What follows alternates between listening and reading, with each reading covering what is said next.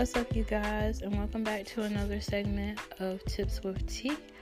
And this week we are going to be talking on how to make your own workout routine and some tips on making your own workout routine.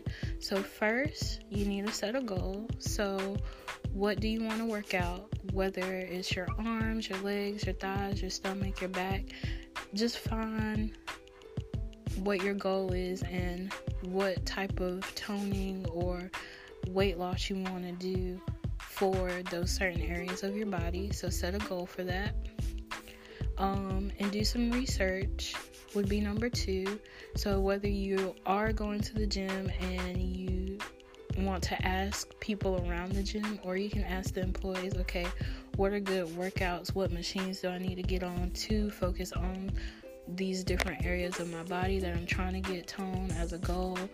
Or Google it, look on YouTube. There's many ways to find exercises and workout regimens for you on the web and around. So always research it. And then the third one is know your limits. So if you know you have bad knees, don't do a workout that's gonna be strenuous on your knees. If you know you have a bad back, don't do things that are going to be strenuous on your back.